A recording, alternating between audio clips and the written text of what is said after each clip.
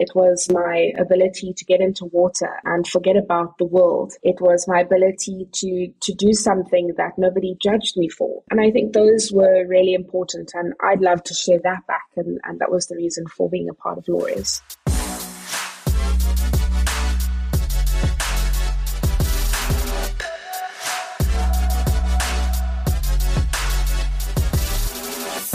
Well, hello everyone. Welcome back to another episode of our podcast, Partners in Time. It's a pleasure to have you all back with us today. And today we're going to talk a little bit about sport. We're going to talk about good and sport for good and the whole topic of Laureus and the amazing work that Laureus has been doing for many, many years now, inspired by the original vision of Nelson Mandela to change the world for the better, for the power of sport. And today I'm joined by two exceptional athletes and Laureus ambassadors from very different sports, but with both in their own unique ways, absolutely amazing sporting career and achievements. We have Natalie du Toit with us, a South African Olympic and Paralympic swimmer, and we have Anna Schaffelhuber with us, a German Paralympic pro downhill skier, and both of them obviously achieving amazing success in their career. Multi-medal winners, including in the Paralympic Games at various points. But we're going to come to that in a second. But first of all, thank you very much for joining us. I just want to talk to you quickly, see where you're dialing in from, and just say hello. So, Natalie, how are you? Hi, good afternoon. I'm dialing in from South Africa, from actually a really little town called Cape Agulhas, which is the southernmost tip of Africa. But that's my history for the day. Brilliant. No, that's a good start. No, great. So, enjoying working from here, and I guess enjoying working from home as well. Yeah, absolutely. And let's do the time check. What time is it in South Africa at the moment? I mean, it must be nearly our time. It is 22:06 in the evening. So we're about an hour ahead of you. Yeah, hour ahead of us indeed. And where and how do you time check? Is it the oven clock? Is it your smartphone? Is it your smart device, or indeed your watch? I think it's all of them, really. Which one comes first? But yes, in this case, it is my computer. So it might be a minute or two behind, but pretty much up to speed. And welcome to the Mechanical Watches podcast. Here we are. Okay. No, brilliant. And Anna, same to you. Hi, thank you for joining, and where you're joining us from. Hi guys. I'm sitting in Germany at the moment. It's 4:45 p.m. So a little earlier than to Natalie. Yes, we have great weather. I have on my desk, when I look out the window, we have snow on the mountains. So maybe a little bit different, like at Natalie's place. Right. So I've got to ask you, Anna, and I know this is sort of a bit of an impromptu question here, but I'm struggling very much when I can see snow out of my window and I'm supposed to do anything else but be out in the snow enjoying it. I get really bad FOMO. Can you handle it? Yeah, I try to. No, it's okay. I moved to the mountains a few years ago. So, it's getting more and more usual. But all in all, if we have a weather like today, of course, I want to go outside and do anything. But, the sun is going down. So I think it might be okay. Yeah, it might be okay this time of day. But also the other thing that's bugging me is this is the perfect ski week this week, because we had fresh snow last weekend and then in perfect conditions. And I think it's sunny more or less all week in most of the Alps this week. So everyone who's got this week off is extremely lucky. And it's guaranteed by the time it comes around to our ski week, it will be full on rain and plus 9 degrees, as it always is. But yeah. This is the week. Anyone who's got a couple of days off and some skis or snowboard or something handy, just go now. Yes. Brilliant. Now, thanks for joining us. I want to start with you, Natalie. Just tell us a little bit about your story and how you got into swimming, and a little bit sort of your journey into sport and your career. Just give us a little bit of a background there. Wow, that's a long story. It's a long story. I'm not a spring chicken anymore, but no, I started swimming at the age of 6, and actually I was the youngest sister in my family, and my brother was a swimmer, and I was kind of the little girl that sat on the side of the pool while my brother was training. And I was actually petrified of water. And then a few days before I turned 6, I said to my mom, I want to swim. And she asked the coach if, she'd put me in the water and see if I have any potential whatsoever. And I got into the water, and I think I just took to it. I just loved the sport. Here in South Africa, when I was a little girl, we used to race once a month. We used to compete in whatever swimming pool. And I think that was just the way of life, and the way that life, became part of, who I am, what I am, how I am, and everything about me. But yes, took to swimming. And I guess I went on my first international tour when I was 12 to Crystal Palace in London. It was a junior tour. And first time ever overseas. My parents actually couldn't afford it, so we had someone put up some money, and then I actually raised some money by walking the streets and asking for donations. Wow. I was 14 when I made my first international team to the Commonwealth Games, and I actually missed my race there, so I was a bit of negative talk, and then had a motorbike accident in 2001 when I was 17 years old. And I think throughout, your career in swimming, it takes a long time to qualify for the Olympics. It doesn't just happen within 4 years, especially at a young age. You've got to work really hard. Managed to get to the Olympics when I was 24 and reached my dreams and went to the Paralympics as well. So it was a long career. But I just loved the sport. And I think, I gave everything to it. So I put my heart and soul, all my energy into it. Yeah. And I guess you're one of the very few people that are both Olympic and Paralympic athletes. That hasn't been done many times at all. Yes, it's sometimes challenging to explain, but, in the Olympic side, I swam open water. So it's the 10-kilometer event. Yeah.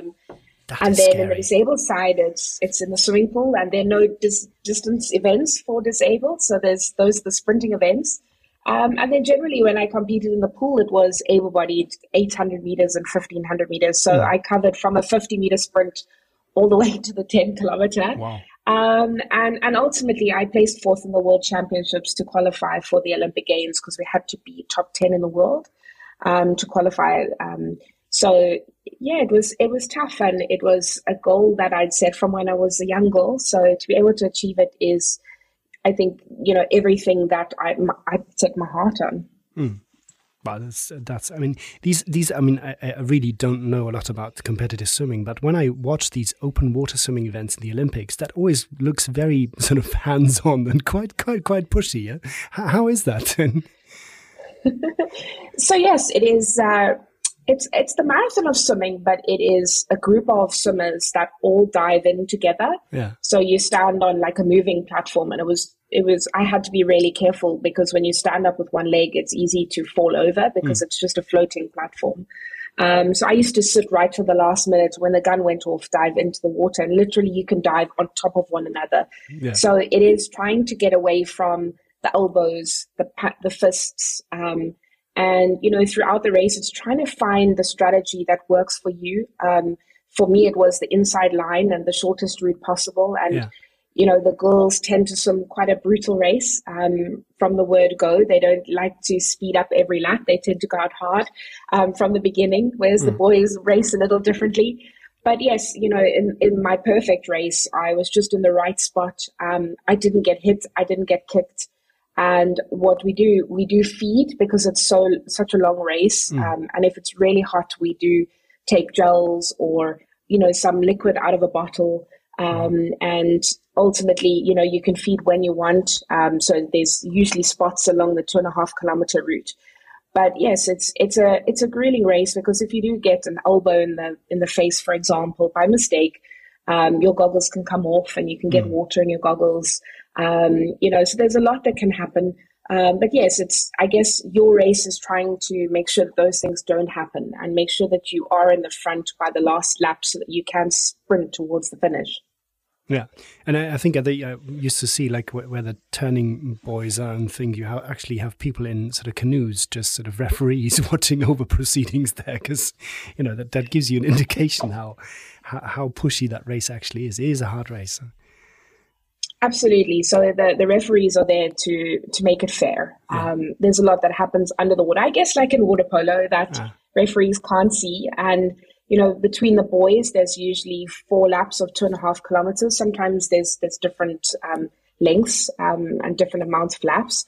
But usually the 4, and you've got to what we call spot between the boys. So you've got to look from one boy to the next. And sometimes the lines split.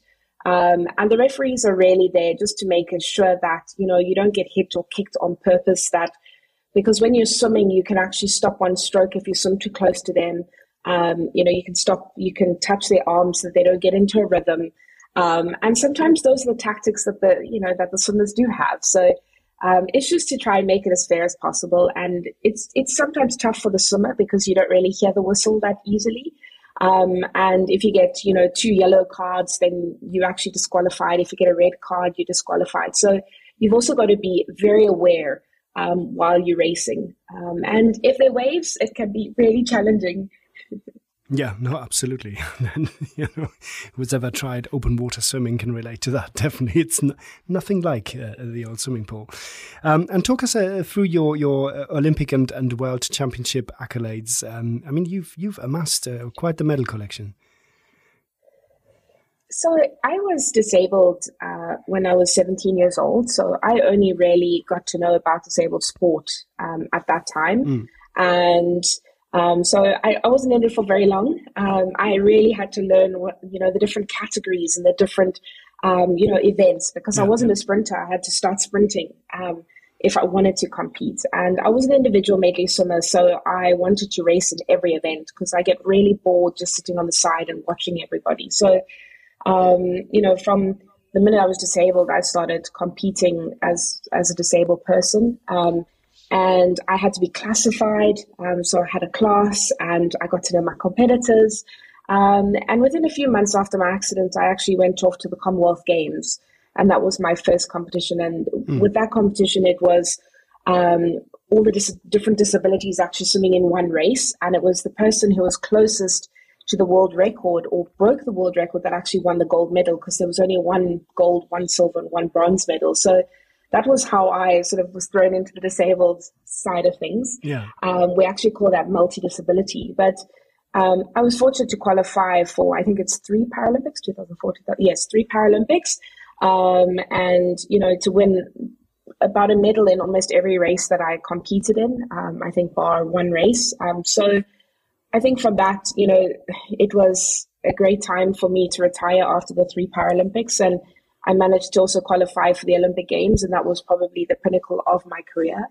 But yes, I've competed at Commonwealth Games, World Championships, Olympic Games, Paralympic Games, so all the top games, and all the stepping stones that we needed to qualify for the top competitions. Those were along the way as well. So I raced a lot, and I swam 3 different sort of calendars in a year. So I had to do the able-bodied events, I had to do the disabled events, and I had to do the open water events to get points and to qualify, etc. So, it took up a lot of my time, and it took, from studies to everything I had to put aside in order to train the 8 hours a day and be ready for all the competitions. Yeah, amazing. And then you retired in 2012, right? Yes, many years ago. Seems like yesterday. And what have you been up to since? Wow, it's been a roller coaster. I think, sport was everything. And I think even though you're prepared for leaving sport, I don't think you can ever really be prepared.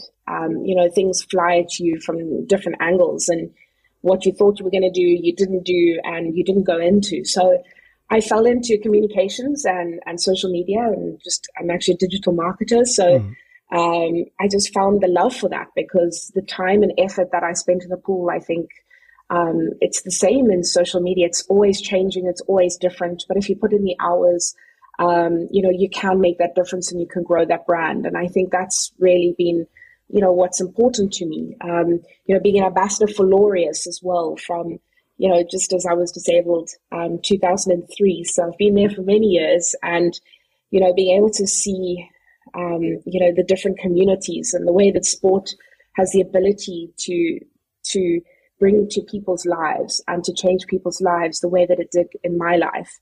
And the lessons that it taught me. So, motivational speaking, I do a little bit of that too. And serving on commissions, on sports commissions. And I think that's my role within sport. I didn't want to become a coach. So I think giving back the lessons that sport taught me is something that's fundamental to me. So, that's kind of been my role the last few years. Brilliant. Amazing. Same question then to Anna. Anna, even you obviously you're also in water, albeit frozen. So let's have a little chat. Your story and your sports career and what's been happening ever since. Well, so you have to know that's a big difference for myself. So I prefer the frozen water. I can go outside. It does not matter how cold it is. But a cold water and to go into it and swim, Natalie, you have full respect. That's not my thing. So, how can I start? So, I learned skiing when I was 5 years old. So I have two brothers, an older and a younger one. And both of them wanted to learn skiing. And I have my disability since birth. So, and at this moment, of course, I wanted to go skiing too. But, and then my dad read the newspaper and, there was an article that, it's possible to learn sit skiing, so to learn skiing with a monoski. And so that was the point when it was my first try. I went to Austria and learned skiing. So it was very early when I recognized for myself that when I'm on a sit ski, I can go wherever I want to, and it does not matter if I have a wheelchair or not. So I can reach every place where every able person can go to. And so it was the first time on the sit ski, and I love the sport. And I love the mix out of the speed and of the about feeling free. So. I learned skiing from a person from Gerda who was a Paralympian too, several years ago. And I met Gerda a few times, and she always wanted me to try to take part in some competitions. But if I'm honest, in the first time I did not want to, because I knew I cannot train at home. So I have to leave the family. I have to go to the mountains. And I knew my whole life would change. And the first time I did not want this. And but I met Gerda, I think I was 13. I met her once again. And she asked me if I want to have a try. And if I'm honest, with 13, 14, it was the first time for myself when I said, might be good not to be so often at home and don't to go to school very often, all these things. And then I went to the first like a training camp. And that was very important for myself because on the one hand, there were trainers who kept an eye on myself and decided if it makes sense or not.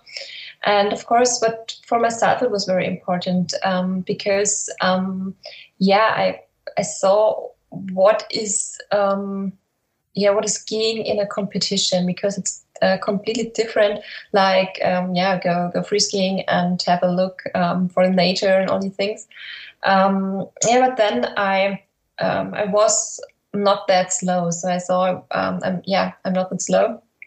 It was the first time when I got ambitious, and I thought, it was not that I said, I want to go to the Olympic Games in a few years. It was more like I wanted to do step by step. So the first time I want to take part in the Bavarian games, and then I was the German national championships, and I was let me think. I think I was 15 or 16 when I took part in my first international competition. And and then I was a very young girl. I just turned 17 when I took part in my first Paralympic Games in Vancouver. And it's always my whole career. It was step by step. And I remember when I was at my first games, I was on the start, and it was the first time when I recognized how fast things worked out. And I said, okay, I did not think about take part in the Paralympics, and hello, here I am. And so in the last in the next years after Vancouver, I took part in the Paralympic Games in Sochi and in Pyeongchang, so the last games. And I really had a great time. I really I loved my job. So I loved going to ski. I loved the training around this, and I think it's very similar to Natalie's story. So I gave all my heart to the sport, and I moved to the mountains. So left the family, left home, and but that was what I wanted to do. And but after a few years or several years. I think I was 25, 26. First time when I thought, okay, I had a great time, and I had a very intensive time. But for myself, it felt a little bit like I want to have some new challenges. So I left home with the age of 13 years old, and then I was 26. I finished school, I finished my studies beside the sport. So that was a point for myself where I said, okay, I had a great time. And I retired from the active sport. And I think it was similar to Natalie too. I did not want to become a trainer, because then I said, okay, I will be, I won't be at home like before, but now I don't ski. I stand on the mountain, and and that's not what I wanted to do. So I founded a camp. It's called the Anna Schaffelhuber camps. It's a camp for abled and disabled children. And now I work as a teacher, and I have my camps, and I really love this job now. Yeah, and they look amazing, man. I just want to mention quickly that obviously you did have a full clean sweep in Sochi. Huh? You won every single alpine skiing event at the Sochi Games in downhill. Is that correct? Yes, yes, that's right. That's bloody amazing. Yes, it was. Has anyone done that before? Sorry? Has anybody else ever done that? Honestly, yes. There was a Canadian girl, Lauren Wollstonecraft. She did it once again. So we are the two persons. So you have to have a duel one day and have it out. Yes, might be. For the GOAT title. I had a really, really good season in 2014. So I trained in a team with men. And we had really a great team, and I was very ambitious.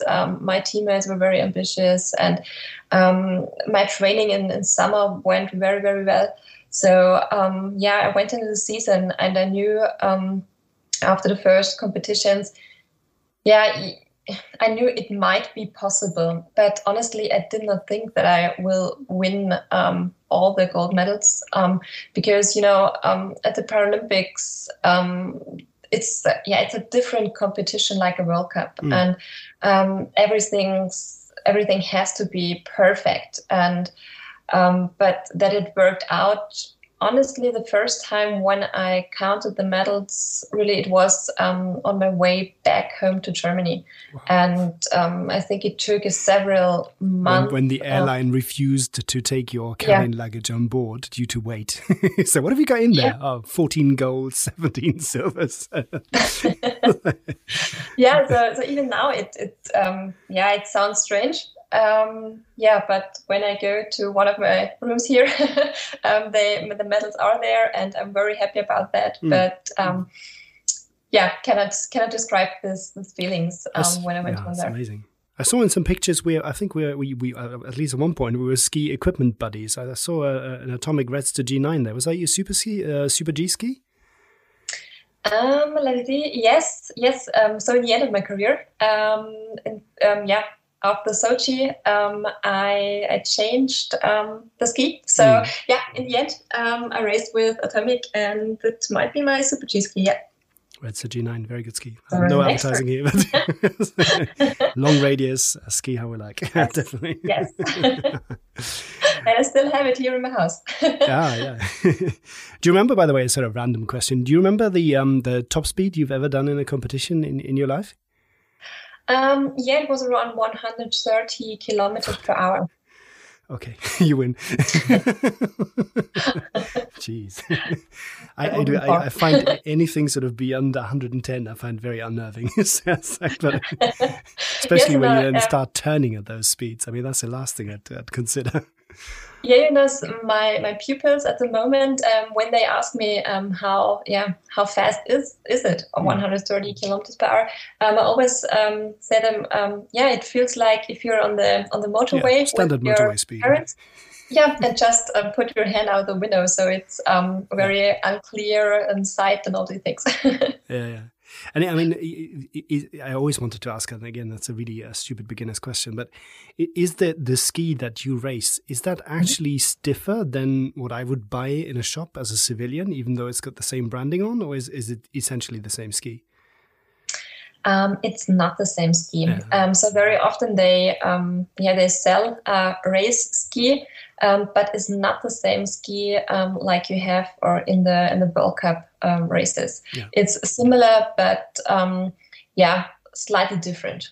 It must be, because I mean, the way that my skis start to wobble when you go a certain speed, it looks very different when you watch people going down the strive. Their skis just seem to stick to the ice. It's that's right. And honestly, but to ski with these skis beside a competition and only go just for fun, it's not a fun with these skis. So for just having fun with the skiing, I don't use the competition skis. I just take we say tourist skis.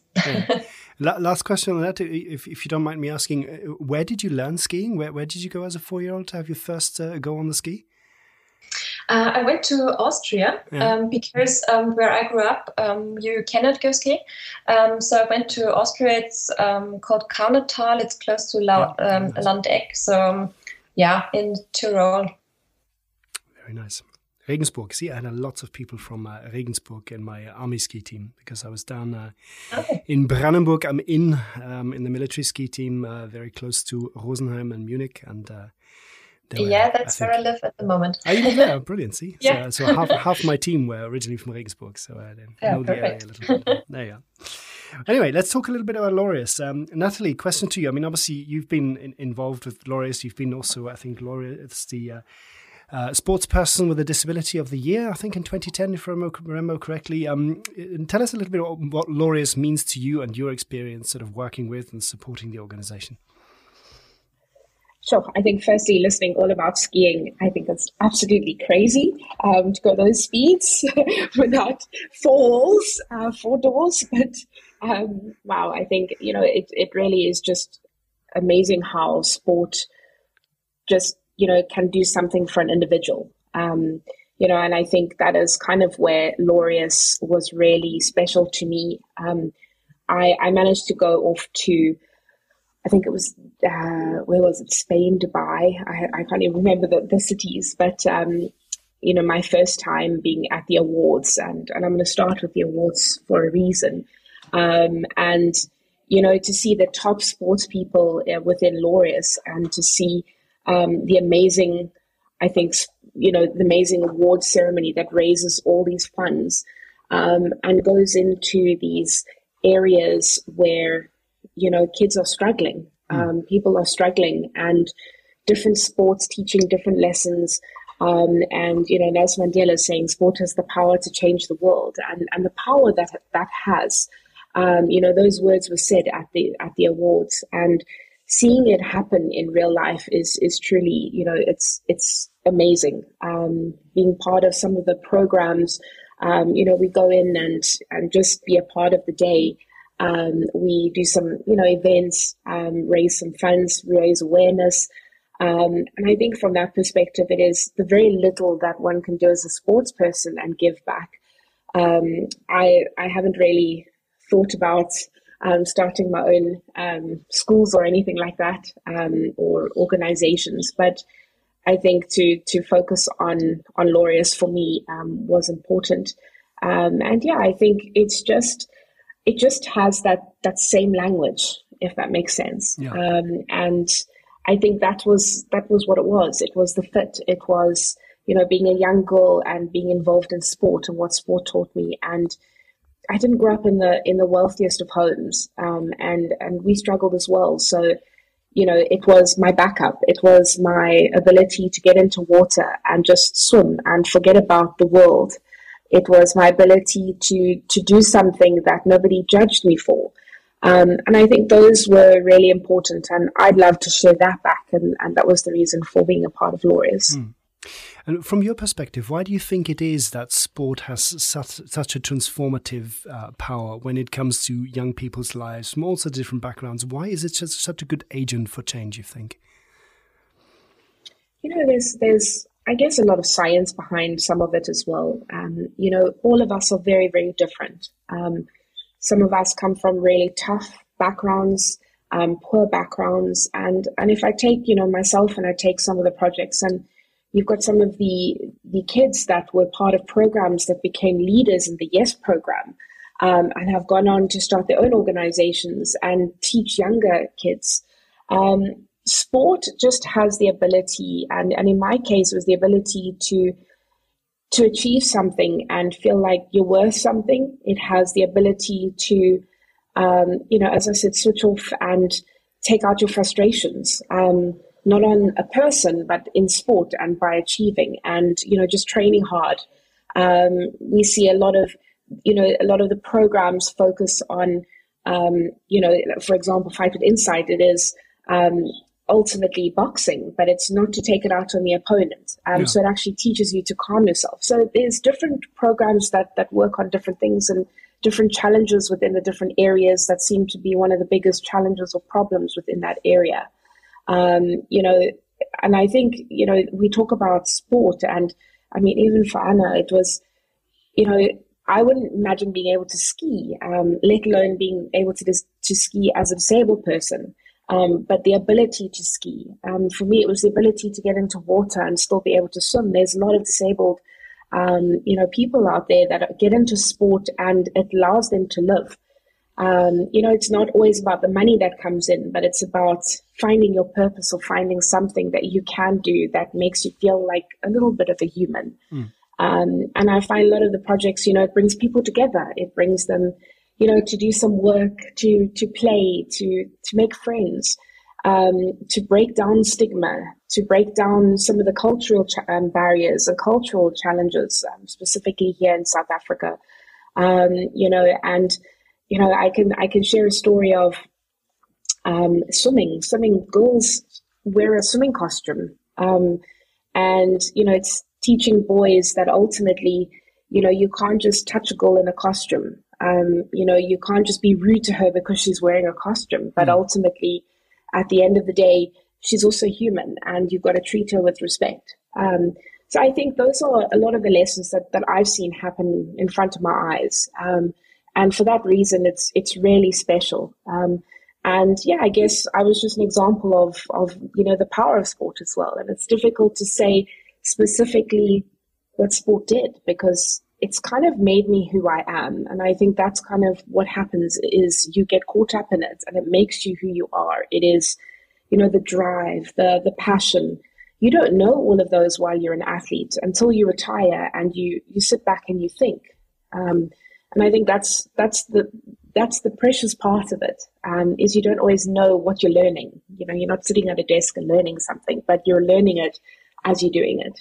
Yeah, I want to touch on that a little bit, because that especially is that development and formative aspect of what sport does to young people, I think is something that you, Anna, really work on very directly with your Grenzenlos camps, which in English is limitless, where I think you encourage young people from all different ability backgrounds to come together and find their own limits and also see what they can do and get that sort of reconfirmation through different sport and other based experiences. Tell us a little bit about that and what it does for young people at an age when they might be sort of finding out who they really are and they're still in this formative process, I guess. Yeah, it's a very interesting age of the kids. So they are have two camps. One is from the age of 14 to 17, and one camp is from, 18 to 21. So both ages are very interesting and spectacular because so I have recognized in the last years, especially when I talk with some partners from myself, that many kids at this age are not that self-confident, and they fear to apply to a job because they think, especially the kids with a disability, oh no, maybe I cannot apply there because of my disability, and I don't know. They're not self-confident, and that was one of the points when I started to think about it, and started to plan and organize the camps. And one other point was my whole life, especially in my childhood, there were a lot of camps where to that people could go with a disability, or there were camps with for people without a disability. And I always missed a camp for all people. So it doesn't matter of the color of their hairs or their skin or disability or anything like that. So that was a point when I started to do the camps. And we have 3 big points in the camps. One is the sport point, where the kids try a lot of sports. And like you said, they just have a look, where's my limit, and maybe I can do more than I think, or maybe it does not work out like this, so maybe I have to change anything, and then it is possible to do anything. I think that's the point Natalie said before. The people with or without a disability, they just get each other to know. They get in contact, and they see, maybe the first time I see a disabled kid, and it's like, oh, maybe he or she cannot do this or that. But after the week, they recognize, everyone has a strength, and everyone can motivate or inspire anyone else. So with the other 2 points of the camp, so it's media, and where the kids make their own film and video, and the personality. So we work with the personality and with the self-confidence, like I told in the beginning. So, and I was every time, honestly, I'm very, very excited when I go to the camps and when a new camp starts, because, I don't know the kids or the teenagers before I go there.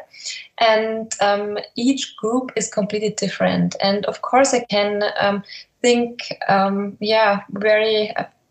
many hours about the camp, and I can organize whatever I want to, but the group has to be open-minded, and every time when I go home, I was very, very happy about the camp, when I see people live the values you want to get them to know. So it's one of my big things I have in my heart and want to see. So I'm really looking forward for the next camps in this year. So this year we have more camps like before. So last year we had 3 camps a year.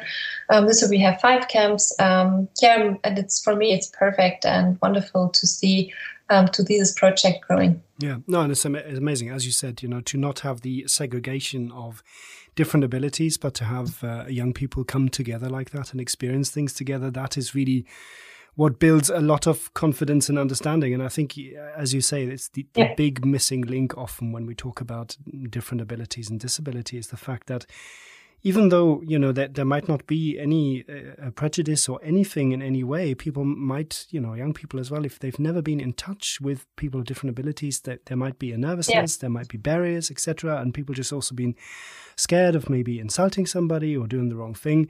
And I can relate to that in a sense because my 2 older children actually spent a little bit of time in the English schooling system, which is by comparison to the sort of continental European schooling systems, a very integrated public school system where kids of very different levels of ability and learning support and all the rest of it all work together in the same classroom. And I think what it does is it really gives kids an understanding of all of the different levels of ability in their peer group from a very early age. So then they're not hesitant to get in touch. They're not hesitant to make contact. They're not hesitant to invite other kids to play because they've seen it from basically the first day of nursery. Whereas I think if you have very separated and segregated schooling systems, then I think those barriers, they're bound to be there more because it's just not, kids are just not used to it. And I think that you're bringing everybody together in this way is just amazing.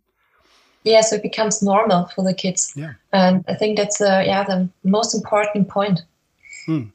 No, and let's also, Natalie, I want to touch on that. Obviously, you've had this entire sort of, career also seen from both sides in South Africa. And, obviously I want to talk a little bit about the whole equality and inclusion topic as well, because I'm sure that, or I hope that progress has been made over the years when you look back in your career and your life. But where are there still areas where, where we really need to improve, where we need to work on and what can be done and what can everybody get involved with to really make those changes for the better still happen today?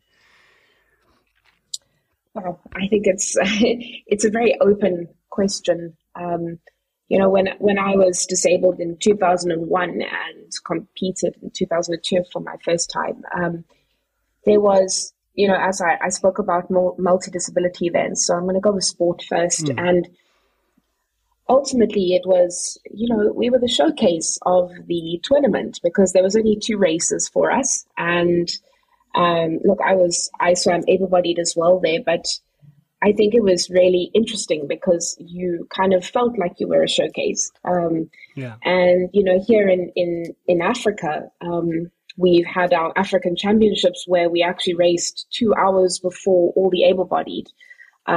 Because we got different medals and you get, many different things. So obviously there's at the highest level of sport, there's the two different bodies. There's the IOC and the IPC. And, as an athlete, you are classified, etc. And I think from that perspective, if I look at the Commonwealth Games, going from the multi-disability events, there's 2 or 3 events and they've classed 2 or 3 classes together only, rather than just all the multi-disability together. It's been a big topic in sport for so many years, and I know now that there's a lot of research being done, a lot of questions being answered from different levels, different perspectives. I must admit that for me it was tough trying to integrate into able-bodied sport because as the disabled events became part of the able-bodied events, it wasn't enough, there wasn't enough races. Or, it discriminated against some of the disabilities because they weren't fast enough, for example.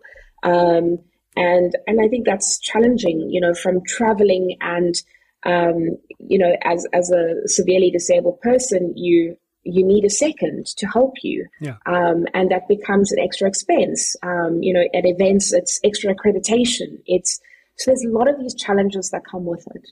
And then on the other side, you look at, I have a little 7-year-old niece and a 4-year-old nephew, and they've grown up with me with my disability, and they don't really see it anymore. And I'm just the normal person. So I think it's, from my side in sport, it was really negative, but really positive, because I had the opportunity, but not everybody has that opportunity. So for me, that was negative. It'll be interesting to see all the disabilities competing together, because there's 13 categories just in the Paralympics alone. It's complex. And then there's actually 14 categories, and it'll be really interesting to see how long that games will take place. But yes, I think in life, from South Africa here, and the acceptance of disability within the able-bodied communities and able-bodied within the disabled communities. We look at businesses, we look at co-working spaces, we look at just communities on the whole. It's become a lot more accessible, and also accepting. I know for a period, businesses were struggling to get people to come forward to talk about their disabilities, or to let them know that they had disabilities, because they thought that they'd get fired. So conversations have really changed, and I think that's been really, really positive over the past few years. And as a disabled person, sometimes you see a little bit more of the disability side, because you're in it. And it can be quite nasty sometimes, because ultimately, you've got to stand up for your rights as well. But at the same time, I think things have shifted, and I think there's a long way to go still. And hopefully, it becomes, I think, a bit more inclusive. There's the equity, there's the inclusivity. There's inclusivity, diversity, equity, and accessibility. So, it's diverse. And I think for me, not being in sport now and seeing it happen in business and in life, and you see sport and you see similar things happening, and you just realize that everyone is on a drive to be better. Being in South Africa, we're very conscious of color and race and gender, and we're just conscious, and the conscious part of it is what's important. Yeah, absolutely. And I mean, even looking back at my sort of earlier work experience, my background is in architecture, and even just learning the different building codes in different countries and sort of seeing what's behind there and how we design spaces and urban spaces for people to live and work and be entertained and all the rest of it. It's quite striking that often you do see that things are being created just in a certain way that is not accessible, that's not considerate, because maybe it just wasn't thought about at all. And then at that point, when you look at the building regulations in many countries, at the time, at least when I studied, disability was pretty much defined as an upper able-bodied person in a wheelchair. And that was the only disability, the dimension of disability that was really sort of considered in the code. And beyond that, it was up to the individual building owners, designers, architects, etc., to sort of make those considerations. And it is quite extreme. You think over time,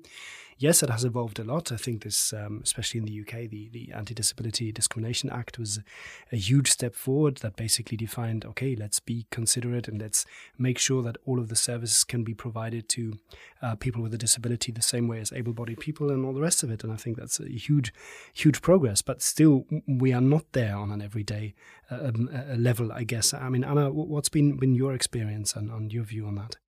Yeah, pretty much the same. So I think it's very important that every person, it does not matter which disability it have or the person does not have, has to reach a building, or has to reach to go to the sports club and all these things. So it has to be possible to go everywhere, because I think if it's not possible to enter a house or to enter the train or the things, it won't be possible to be inside the society.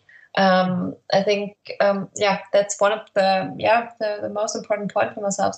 And I think in the last years something happened, and I think we're in a good way. But all in all, there's still a lot what we have to do, that everyone is possible to take part at the society and at the daily life. Yeah, absolutely. And finally, if I can ask you, obviously a lot of our listeners will be very interested in your work with Laureus as well, and Laureus as the International Sport for Good Foundations. If people want to get involved in Laureus and support the great cause and the many, many local projects that Laureus run around the globe, what do you think, Natalie, is the best way for people to get involved? I would probably just say Google Laureus, Sport for Good Foundation, or just Laureus in general, and you'll find all the information there. There's the social media handles as well. Get to follow it a bit on social, get to research it a bit online, different ways, different projects. It's quite an amazing concept in that, there are these top sports people from around the world, and then we have these projects on the ground. And the sponsors that also sponsor a lot of the projects as well. So there's many facets to it. And I think it's to find the facet that interests you, the facet that is important to you, and then, find the details on the website and contact, or on social media for that matter.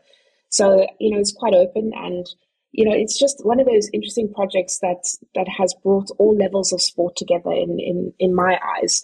And in different ways. And it has evolved as well over the last few years. It's evolved from, some of the projects and their programs and teaching the kids through sport to, be it surfing, disabled surfing, is one of the projects in Durban here in South Africa. So, skateboarding, all these new Olympic sports are all part of the programs. And I think that's the special part, is no matter what sport you take part in, there's always something. And just for each and every person who's interested, go and Google, go and follow on social media handles, Laureus, and, just follow and see if you like it, see what you like, and then make contact.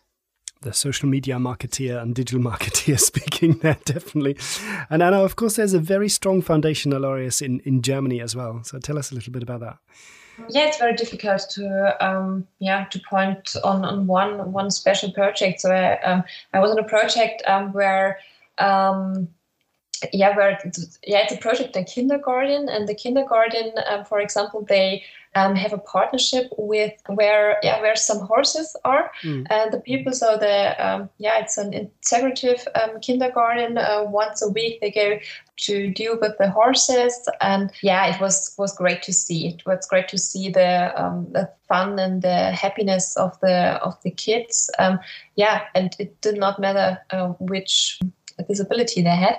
And of course, there's one project where teenagers go skiing. I think that's very great. So honestly, I wanted to go there and want to work with the teenagers there too. But then there was the COVID-19 thing, yes, and things became more difficult. We've done really well. We managed an hour without mentioning the word COVID. I thought that was exceptional. Yeah. Sorry. I was going to ask you, so that must have had an impact on your camp business as well in the setup phase. But we got around it for over an hour, so that's good. Yeah, sorry. So that's one of the projects I really want to visit and want to work with the teenagers. There are so many projects and camps Laureus has or having in Germany. When I had a look on the website, I was overwhelmed about the diversity and about the number of different projects. So I can talk the next hour about different projects, but these two projects, I have seen with my own eyes, and the last project that's something where I want to do a little more in the next years. Brilliant. Sounds fantastic, and of course we wish you all the best and much success with all of those things you're doing there at the moment. And finally, we've got to talk a little bit about the larger topic of time. Of course, first of all, just to point out again for everyone who's not aware that we have been creating special signature Laureus watch editions ever since 2003. I think, Natalie, you pointed the date out correctly. I think that was the Portuguese chronograph, the very first Laureus watch, all the way to this year's, which is actually a Pilot Mark 18 in blue ceramic. And every time we organize a children's drawing competition globally, and the winner's drawing is engraved on the back. And of course, this watch really supports all of the work of the Global Laureus Sport for Good Foundations and projects as Natalie and Anna just described. So that's your chance to support in that small way. And then, of course, at the end of every one of these podcast episodes, I have a couple of time-related questions. I'm going to pick them randomly and just fire them at you. So, Natalie, I've got to ask you, what is your first ever watch memory? What is your first watch and how and where did you get it? If you ever had My one. first memory would actually be winning a watch in a race that I swam right, in a that's lagoon. Not bad. Yeah, so it was pink with a black strap. Okay. and yeah, it was a swimming watch. So it ended up swimming all my training sessions with me and timing myself. So I guess that's my biggest memory. Obviously, I had a watch when I was younger. Yeah. So was that a digital swimming watch, I guess? The pink and black yes, one? Yes. So I could actually time myself. It had a timer. So well, I could swim lengths. It was like a 50. Competitive swimming. Not always. In open water, it doesn't pick up. It never used to pick up very well. And, in the back in the day, it was only 50 meters, what did you call it, water resistance. So, you couldn't go diving with it, but it was good to swim with. And I remember, on weekends, just randomly going and doing a training session on my own and timing myself. It was the latest toy. Yeah, absolutely. And Anna, your first watch memory, if you have one? Oh, I just thought about it. Yes, I have. My first watch, it was not a digital one, and I still have my first watch. It's somewhere up in my bathroom because I could not throw it away because, you have some memories about that. It's a red one with yellow, blue, green stripes, and yes, but it was besides sports. You like your colors in watches, I have to say. We have to note to product management, make them colorful. Brilliant. And Natalie, final question to you. If you think back your career, your life, that one moment where you just felt like stopping time forever, what would it have been? If I tell you, it was actually qualifying for the Olympic Games. It was the most perfect race that I could have ever had. Just everything clicked from start to finish. Not beforehand and not really afterwards, but the race itself, it was like time had stopped. And it was just, I wasn't hit, I wasn't kicked, I fed perfectly. I was in the top 4 in the last kilometer and I was just far enough ahead and it was just the most perfect moment. And I think trying to recreate that so many years later, it was impossible. Obviously, different time, different circumstances, different conditions, different everything, age, etc. But it's one of those moments that I would have loved to have been able to have over, because moments I don't think you always think too much about. And only once they're over do you get to think a little bit about them. Mm. Yes, absolutely. And that's always, you wish you could go back to it and just feel it and take it all in again. But sometimes you're in an absolute daze and it's just like, where's it gone? And Anna, for you? It's an easy question. It has to do with a race too, but it was not the race. It was my second goal at the Paralympics in Pyeongchang. A few years ago, because it was when I finished the race. So I came into the finish area, and there was a big crowd of people. So thousands of people, and it was the moment when I crossed the finish line and when I saw that I won the race. And then I had a view to the people. And there I saw my whole family was 7 persons came over South Korea, and I saw them celebrating. So that was, for me I think it was the best moment of my career, and I love to remember this moment. Amazing story, very touching, and thank you both of you for coming on the podcast today. I'm sure. Thank you for sharing your story. Thank you for sharing your insight and the amazing work you're doing at the moment as well. Wishing you all the best for all of your projects, your ventures, and of course with your work with Laureus as well. And I'm sure you've inspired a few listeners here to start or change their own path indeed, based on where they are today. Thanks a lot for coming, Natalie. Pleasure to have you. Thanks so much, and thanks for having me on the podcast. It's always great to also speak with Anna and, get different sports together. And I think from that perspective, get completely different ideas and reasons behind things as well, because we can all learn lessons. So thank you for having me, and thank you, Anna, for allowing me to be a part of this as well. And it was great to hear your side of the story.